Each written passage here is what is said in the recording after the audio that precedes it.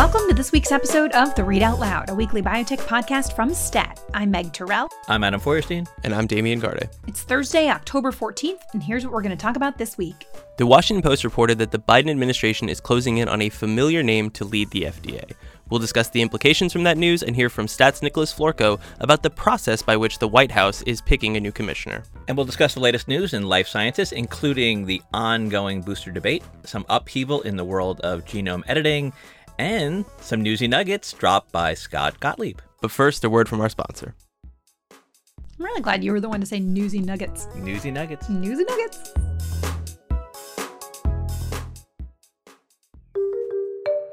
Hi, I'm Angus McCauley, Chief Operating Officer at STAT. Thanks for listening. As the company that pioneered the biotech industry, Genentech is known for asking and answering big scientific questions. I'm joined by the company's Chief Diversity Officer, Quita Highsmith, to hear why asking tough questions about health inequity can be a powerful driver of change. Thanks, Angus. As marginalized communities continue to be hit hardest by the pandemic, the need to tackle systemic inequity has never been more urgent. We need to stop tiptoeing around the issues of race and health disparities and shine a spotlight on the uncomfortable truths. Why are clinical trials 85% white? Why should your health be defined by your zip code? We at Genentech are investing deeply and partnering across the healthcare ecosystem to help dismantle the status quo. Visit gene.com/askbiggerquestions to learn more. That's GENE.com/askbiggerquestions.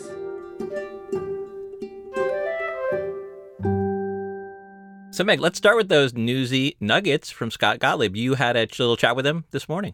I did. I got to talk with Dr. Gottlieb for about 45 minutes on Thursday morning at the CEBU conference for business journalists. And he said a lot of really interesting things about where we are in the pandemic. But one update was a kind of disappointing one for parents. The vaccine for kids under age 5 is likely to be delayed by a few months. This is apparently news that he made on Face the Nation on Sunday and didn't really get picked up widely. And I missed that interview. And usually I watch because he often does make news. He's on the board of Pfizer, so he has information about these timelines. And he said that the FDA is essentially looking for more information on the vaccine for kids under 5, so down to age 6 months. And that could push out the timelines into the first quarter of next year. We had been hoping, from comments that Gottlieb himself has made, as well as Albert Bourla, the CEO of Pfizer, that data for kids that young were just about a month or two behind the data down to age 5. And we know that that is moving through the FDA process and the CDC process with an expectation that could be available in early November. But now it sounds like we're going to have to wait longer for a vaccine for younger kids. And we should get more clarity on this at FDA's October 26th advisory committee meeting on the vaccine for kids 5 to 11. But I know that's going to disappoint a lot of parents. And frankly, as a parent of an almost 3-year-old, it bummed me out. But I am glad to know there's going to be a lot of. Like, what sort of information is the FDA looking for? I don't know. He didn't go into details on that. I don't know if it's a larger safety database because there's only so much you can really gather from trials of this size. You're not going to pick up those super rare, myocarditis effects in a trial that's 3,000 kids. And so it's not exactly clear to me what they're looking for, but we should learn more about this in a couple weeks, I think. So, Damian, I guess there was a CureVac pivot this week, too. There was something of that. So CureVac, people may know, is another messenger RNA-focused company, which was developing another messenger RNA vaccine for COVID-19. The news this week is that they are withdrawing that vaccine from the approval process in Europe, which was not terribly surprising because I think we talked about this on the podcast before. The data that they got in a phase 3 trial was not very compelling at all, especially in the context of what we'd seen from the Pfizer-BioNTech vaccine and the Moderna vaccine. What I thought was interesting, because kind of lower down in the press releases, is CureVac mentioned quite naturally that they will focus on their second generation mRNA vaccines for COVID, which are partnered with GlaxoSmithKline. But, and this is a little bit in the weeds, but for future of mRNA reasons, I thought it was interesting. So the mRNA vaccines that we know and love here in the United States, they owe their existence in many ways to scientists whose names you've probably heard, Katalin Karikó and Drew Weissman, who made this key discovery that if you make a small modification to messenger RNA, it will more easily get past the immune system and better do its job, whether that be as a vaccine or a therapeutic. And that is key to the Pfizer and the Moderna vaccines. CureVac has long maintained that that little tweak is not necessary, that you can use mRNA much as it occurs in nature. And yes, it will stir up more of an immune response. But if you're making a vaccine, you want an immune response. And if you do it this way, you can use a lower dose. And theoretically, that'll be better, et cetera, et cetera, et cetera. Now, as I mentioned, their first attempt at a COVID vaccine did not go terribly well. And in that press release, CureVac said that they are also looking at modified mRNA, which is a little bit of a heresy when you consider this company has existed for more than a decade on the idea that this modification was unnecessary. So I thought that was kind of interesting in the, I don't know if CureVac will ever successfully develop a COVID-19 vaccine. I don't know how much people are really waiting with bated breath on that. We have something like 7 or 8 authorized around the world that work pretty well. But it was kind of interesting as if you've followed the mRNA development as sort of a point in the column of the modified team and a point against the naturally occurring mRNA team, which is kind of something to watch on just like the science angle moving forward with this technology. Damien, one of the really interesting things about this is that it seems to signal that CureVac and, of course, GSK think that there is a second generation life for COVID vaccines. Are they planning on competing in the variant-specific vaccines? Is this just a business bet that this is going to become endemic and we're going to be needing seasonal COVID vaccines like we need seasonal flu vaccines? What do you think this decision really says about the future of living with COVID? Yeah, I think it's kind of all of the above from the perspective of GSK and CureVac. From that press release, they suggested they're going to do basically like a phase 1 bake-off of, variant-specific vaccines, multivalent vaccines, modified, unmodified, and then decide which to take into phase 3. But implied within that is that, they believe someone's going to want to buy it if it works, which is to say that there would be an endemic market for vaccines in the years to come, or for COVID-19 vaccines in the years to come. I think the other thing that, and they didn't say this, but I think it's reasonable to assume, a lot of vaccine companies are looking at COVID-19 as this really good proving ground for whatever their technology is, for whatever their commercial market is, because there is such demand for these vaccines. And then you could theoretically build off of that, as we know Pfizer, Moderna, BioNTech are planning to do with the flu, with RSV, and with other viruses. So I think, CureVac and to some extent GSK missed the first round, which is probably the most lucrative round when it comes to COVID-19. But I think they still see an opportunity as this is a proving ground really for the technology. Over in another sphere of biotech this week, there were some really interesting updates from Allogene and CRISPR Therapeutics. It's been kind of a roller coaster week, particularly for Allogene. Adam, can you fill us in?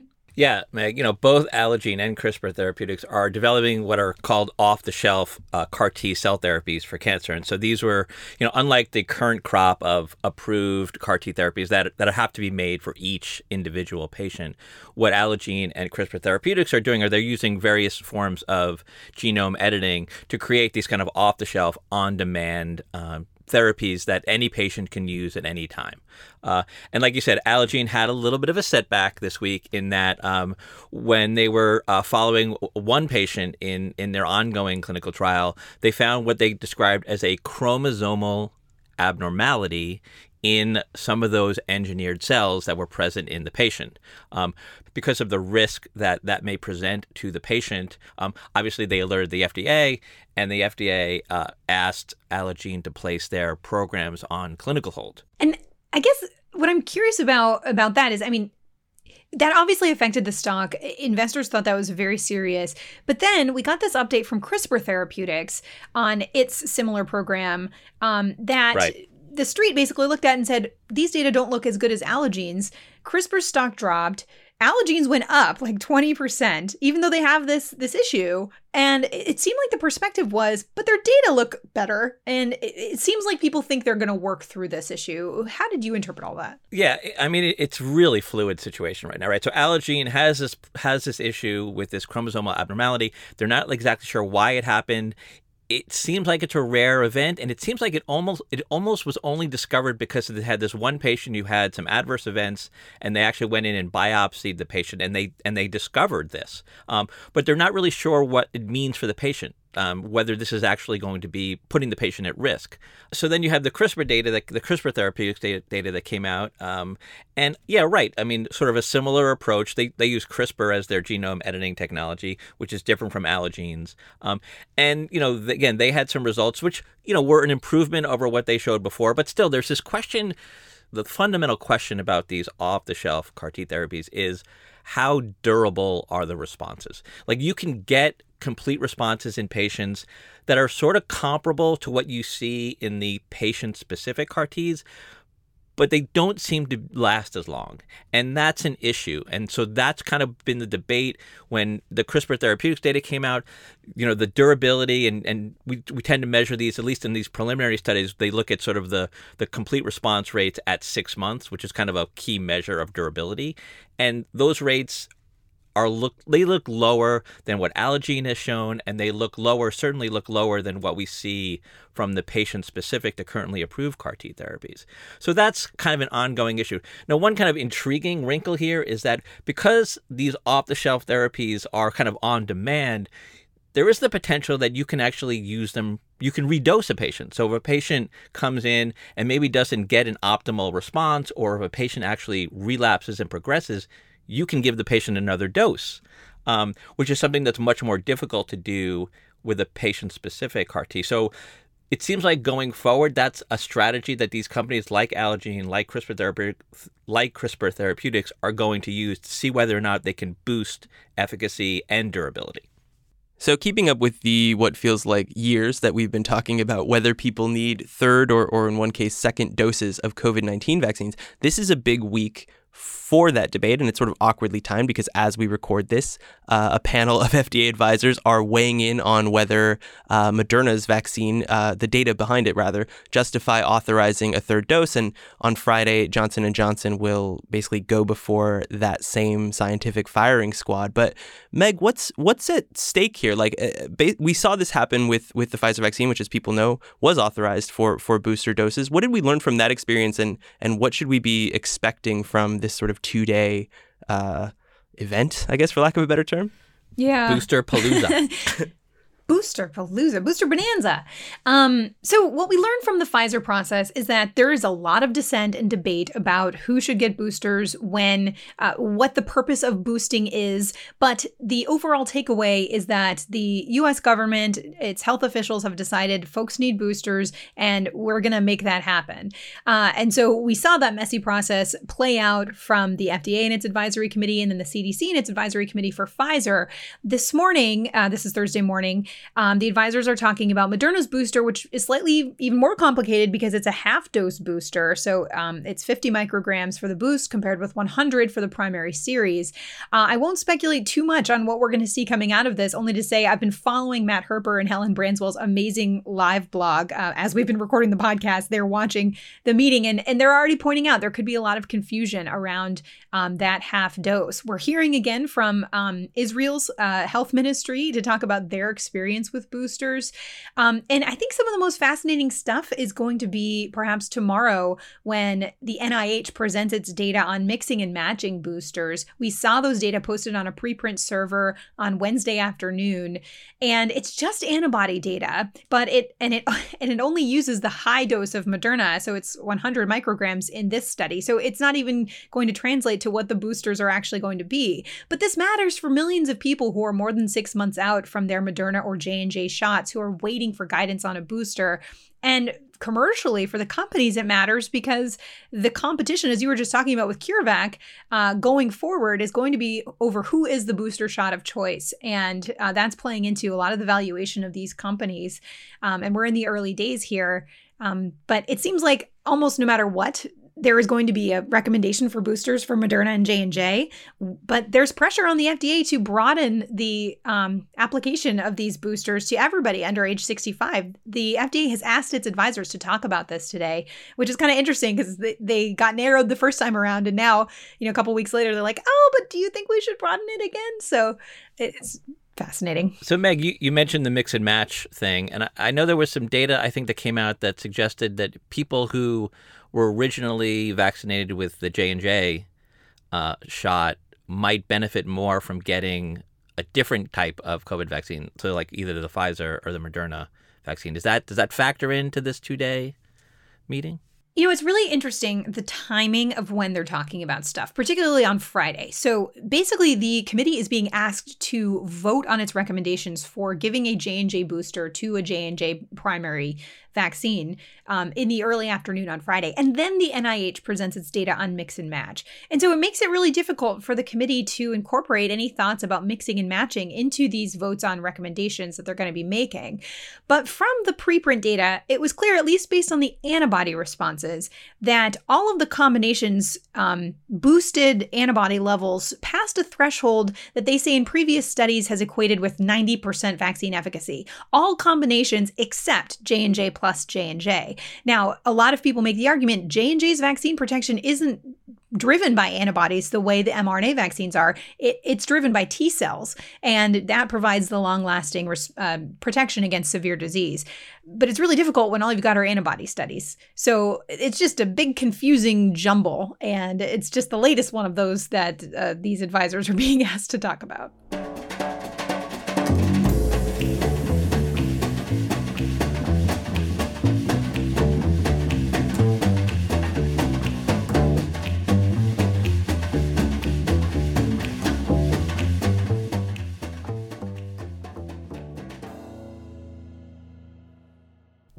We are now 10 months into the Biden presidency, and the FDA still lacks a permanent commissioner.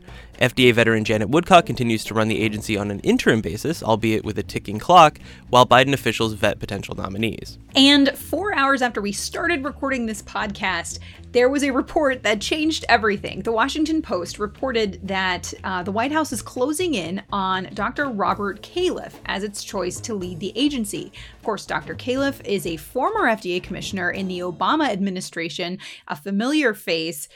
Fascinating potential pick. What do you guys think? Yeah, I mean, I think it's one of those picks where like you think, well, yeah, sure, he could do that job. I mean, he did it before. He spent about a year, right, as FDA commissioner at the end of the Obama administration. It seems like kind of a safe pick, but also someone who like he knows the agency well. He knows Washington well. So if I guess the question is whether he can get confirmed. Yeah, it's interesting because I feel like the reaction among a lot of people who are in the know about this on Thursday was, yeah, this is a safe pick. This is kind of boring, but it seems like the kind of thing that you could get through. But that seems to ignore the fact that, maybe people remember the Obama administration as more tranquil than it was. But there are Democratic senators, some of whom have aligned against Janet Woodcock and have suggested they won't vote for her, who voted against Robert Califf because of his ties to the drug industry, and they perceived him as being soft on the opioid crisis. So the notion, if this is what the White House is thinking, that Califf would be a safer bet than Woodcock, I don't totally understand where that's coming from. I also think it's just fascinating because, yes, opioids have been discussed as one of the main reasons Democratic senators oppose Janet Woodcock. But another more recent criticism of her is the whole eteplirsen decision, the Sarepta Duchenne muscular dystrophy drug. Janet was the key actor there, but Califf was commissioner when that decision was made, and he upheld Janet's decision. I don't know how much that kind of thing will come up, but it's a controversial recent decision. And I think the reaction, I've been just kind of asking around to biotech folks to try to see what they think about Califf. And they're like, yeah, pretty good pick, pretty friendly to the pharmaceutical industry. And of course, that always gets criticism from Democrats. Meg, to your point about eteplirsen and Califf's role in that controversial approval decision, he did sort of the classic thing as FDA commissioner of allowing the deputies, the people underneath him, including Janet Woodcock at the time, to make those drug approval decisions. Like, remember when we talked to Gottlieb a few weeks ago, he said, FDA commissioners just rarely get involved in the kind of day-to-day drug reviews, drug approval decisions. They just don't.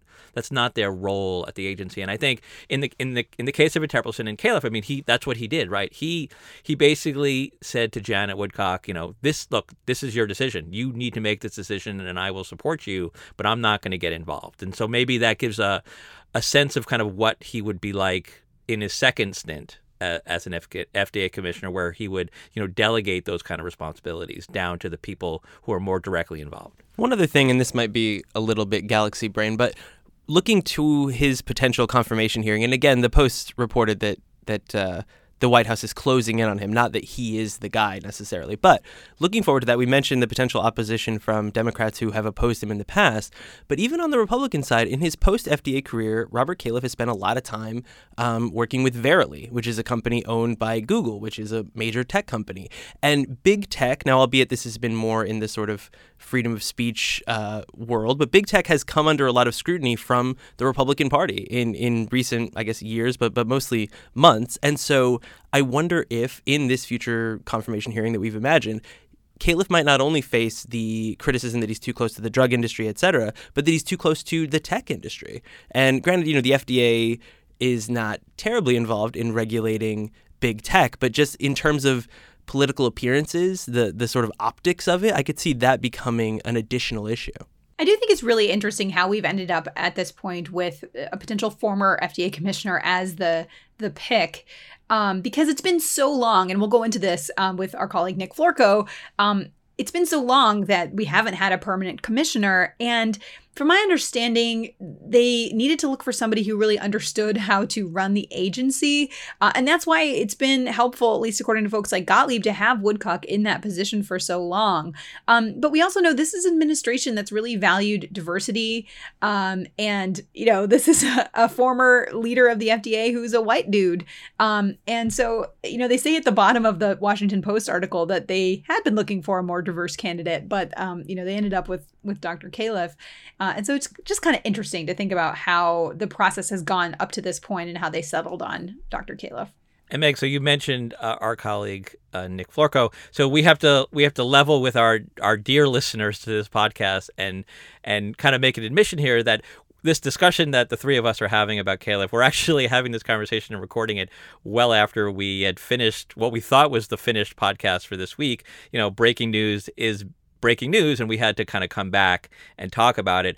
But I want to mention Nick and the story that he published this morning about the Biden administration and this vetting process trying to find an FDA commissioner. And he had some new news and some new disclosures, some really interesting things. Let's hear from Nick right now.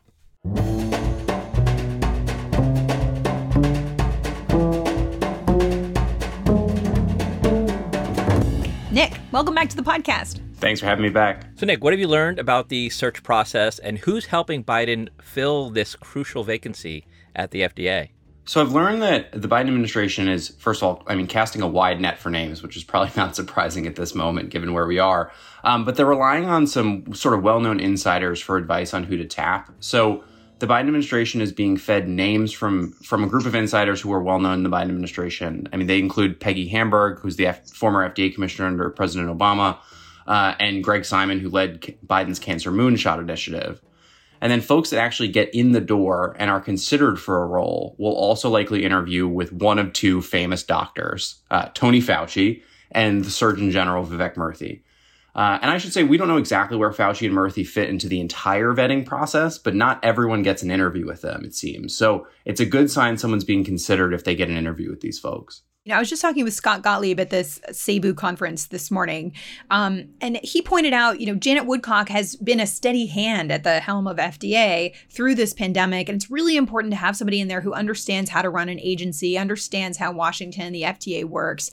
What do you gather about this pool of candidates and that level of experience, and how important you think that is, and how important the administration perceives that to be, and kind of what characteristics you gather are being looked for here? So it's a hard question because, generally you do expect some level of DC experience or some level of government experience writ large. But, the last FDA commissioner, Steve Hahn, sort of broke that mold. He'd had no FDA experience previously. You look at somebody like Scott, which you already mentioned, and of course he had a lot of DC experience. He had a top job at the FDA, had a top job at CMS. He sort of knew he knew where the bathroom was when he got in there the first day. So, Nick, has this search process, dragged on so long to the point that maybe few people actually want the job. And I guess I think that, I think back to the last time we went through this process, there were people who were kind of almost directly lobbying for the job or indirectly lobbying for it. And we don't seem to hear that this time. So it's sort of the rumor around town that there are people who the administration has approached about the job, some multiple times, and who aren't interested in it because it's been such a cluster. It's hard to say how real that is, mostly because no one is willing to tell reporters who those people are. It's kind of like, the friend in high school who claims that, he has a girlfriend at another school, but you never meet them and they won't tell you their name. That girlfriend's in Canada. Yeah, exactly. So it's hard to trust that is the case. I mean, the FDA commissioner job, even though it's really thankless, is still, it's a pinnacle job for someone's career. And so it's totally possible that there are people out there that have said, I'm not doing this. This has been such a mess. But I don't put too much emphasis on those rumors at this point. So, Nick, do you have a sense as to whether or to what extent this protracted process is affecting morale among the rank and file at FDA who are showing up to work every day with an interim commissioner and, what has seemed like an apparent disinterest from their president? I think it's safe to say it has impacted morale, but it's hard to know how much that issue impacts morale versus just the last year and a half or even longer for the FDA. I think rank and file folks at the FDA are not happy, but I think they're not happy because they had a really rough ride under the Trump administration. They've been dealing with COVID, and now they have an acting commissioner. So it's hard to separate that out. Just to sort of zoom back even further, it's hard to say, frankly, how this has impacted the agency writ large, not just morale, sort of the ability to get the job done. It's been a rough few months for the FDA. From the booster debacle that I'm sure you all have talked about to Aduhelm, which I know that you all have talked about. And it feels like those things would have happened if Janet Woodcock was the actual commissioner, not just the acting commissioner. Because she was at the helm with those decisions. The concern with actings is usually that they're some sort of stranger to the agency or some low-level bureaucrat who is gun-shy about making decisions. And that's not Janet Woodcock. I think we're getting a good feel of what a permanent commissioner Janet Woodcock would do at the agency.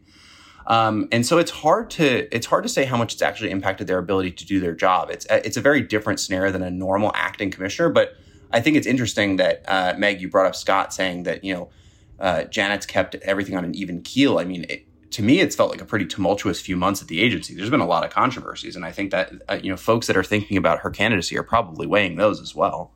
So can you explain to us this whole thing about the Vacancies Act and how long Janet Woodcock can actually remain an interim FDA commissioner? Okay, yeah, I am a nerd for these legal technicalities. So, guys, interrupt me if I go too deep here, but I will try to be brief. Nerd out, Nick. Just go ahead. Basically, there's a law that says acting officials can only serve in the acting role for 300 days at the start of the administration. That means that Woodcock technically has until mid-November before she can no longer hold the role. But as I discovered in my reporting, it's pretty unlikely that Janet Woodcock sort of rides into the sunset before Thanksgiving. If someone else is nominated for the position, Woodcock stays in the acting role while the Senate considers that nomination. That could take weeks or even months. If that nominee is rejected, Woodcock gets another 210 days in the job. And then she can serve as acting for that nominee. And then if that nominee gets rejected, she can serve for another 210 days in the job. So if Biden wanted to keep Woodcock as acting as long as possible, I have a proposition for him. Basically, he should nominate me and then nominate Adam. Let us both get clobbered by the Senate, and then Woodcock will stay in the job until 2023. Hey, Nick, I think I could make it through the confirmation process. Speak for yourself. Senators are very, very cautious about people's tweets, Adam. And I don't know if you have a good track record there. What about their draft tweets folder? As soon as we finish recording, I'm going to start cleansing my Twitter feed. But more seriously, I will say that this law is also sort of full of loopholes that the Biden administration can use to keep Woodcock in, absent just nominating me and Adam for the job. First of all, there's no real penalty for actually violating the law. Technically, the FDA can be sued if Woodcock tries to perform a duty that's reserved for the commissioner, but there's really few of them. And there are things like issuing mandatory food recalls And the FDA lawyers are smart, and they realize that they can literally get around that rule by just having the HHS secretary, Javier Becerra, issue a recall notice. And so it's basically just like it's a paperwork exercise. If you make sure you follow the letter of the law, Woodcock can stay in there, essentially, violating the law without any real repercussions for the agency. Some of the criticisms of Woodcock, I guess, from Democratic senators have been around the opioid crisis and her involvement in clearing opioids through the FDA years ago. Do you think those are fair, Nick, or do people you speak to think those are fair criticisms? I just finished the amazing book about the Sacklers' Empire of Pain. And in that book, it's reported that David Kessler was commissioner when these got cleared through the FDA. And he, of course, is a senior advisor to President Biden now. But this could potentially keep Janet Woodcock from reaching that highest role. Is that fair? This is a not great answer, but it really depends on who you ask, at least when you ask me sort of, whether folks I talk to think it's fair. Some certain folks certainly do not, and have noted that Janet Woodcock has frequently noted that the agency, has learned and has course corrected. And frankly, a lot of the times I think they think that the FDA had justification for their previous actions. And then there are folks that are, spitting mad and saying that, Janet Woodcock does not deserve this job just because of, the lack of foresight there. So, I mean, it's hard to say. I mean, I guess I'll say it's not the craziest objection to a nominee that you could hear from the FDA commissioner. I mean, sometimes you literally get senators at these confirmation hearings asking about things like their opinions on, genetically modified salmon, these really pet issues in their districts. And, if that was the... Usually from Alaska. Yeah, exactly. If that was the issue here, I would say, this is kind of crazy. The fact that it's opioids and that's such a big public health crisis, I think is a pretty reasonable thing that would come up during a nomination hearing. Whether Janet Woodcock deserves all of the blame for that is, of course, up for debate. But I mean, I think I'm not surprised that this is at least the issue that has come up repeatedly in this fight. Well, Nick, we'll have you on again when you're nominated. So look forward to that. I am very much looking forward to your nomination hearing, Adam. Finally, we'll see the subtweet draft folder. Delete, delete, delete, delete.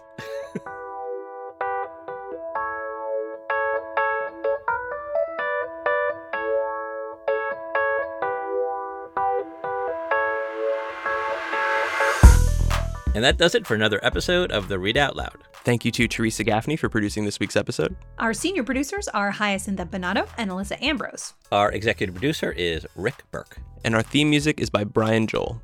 We'd love to hear from you. Tell us what you like about this week's episode, what you didn't like, and if you think that Adam could make it through Senate confirmation. You can do all of that by sending us an email at readoutloud@statnews.com. Deleting those tweets. And if you like what we do, leave a review or a rating on Apple Podcasts or whichever platform you use to get your podcasts. See you next week.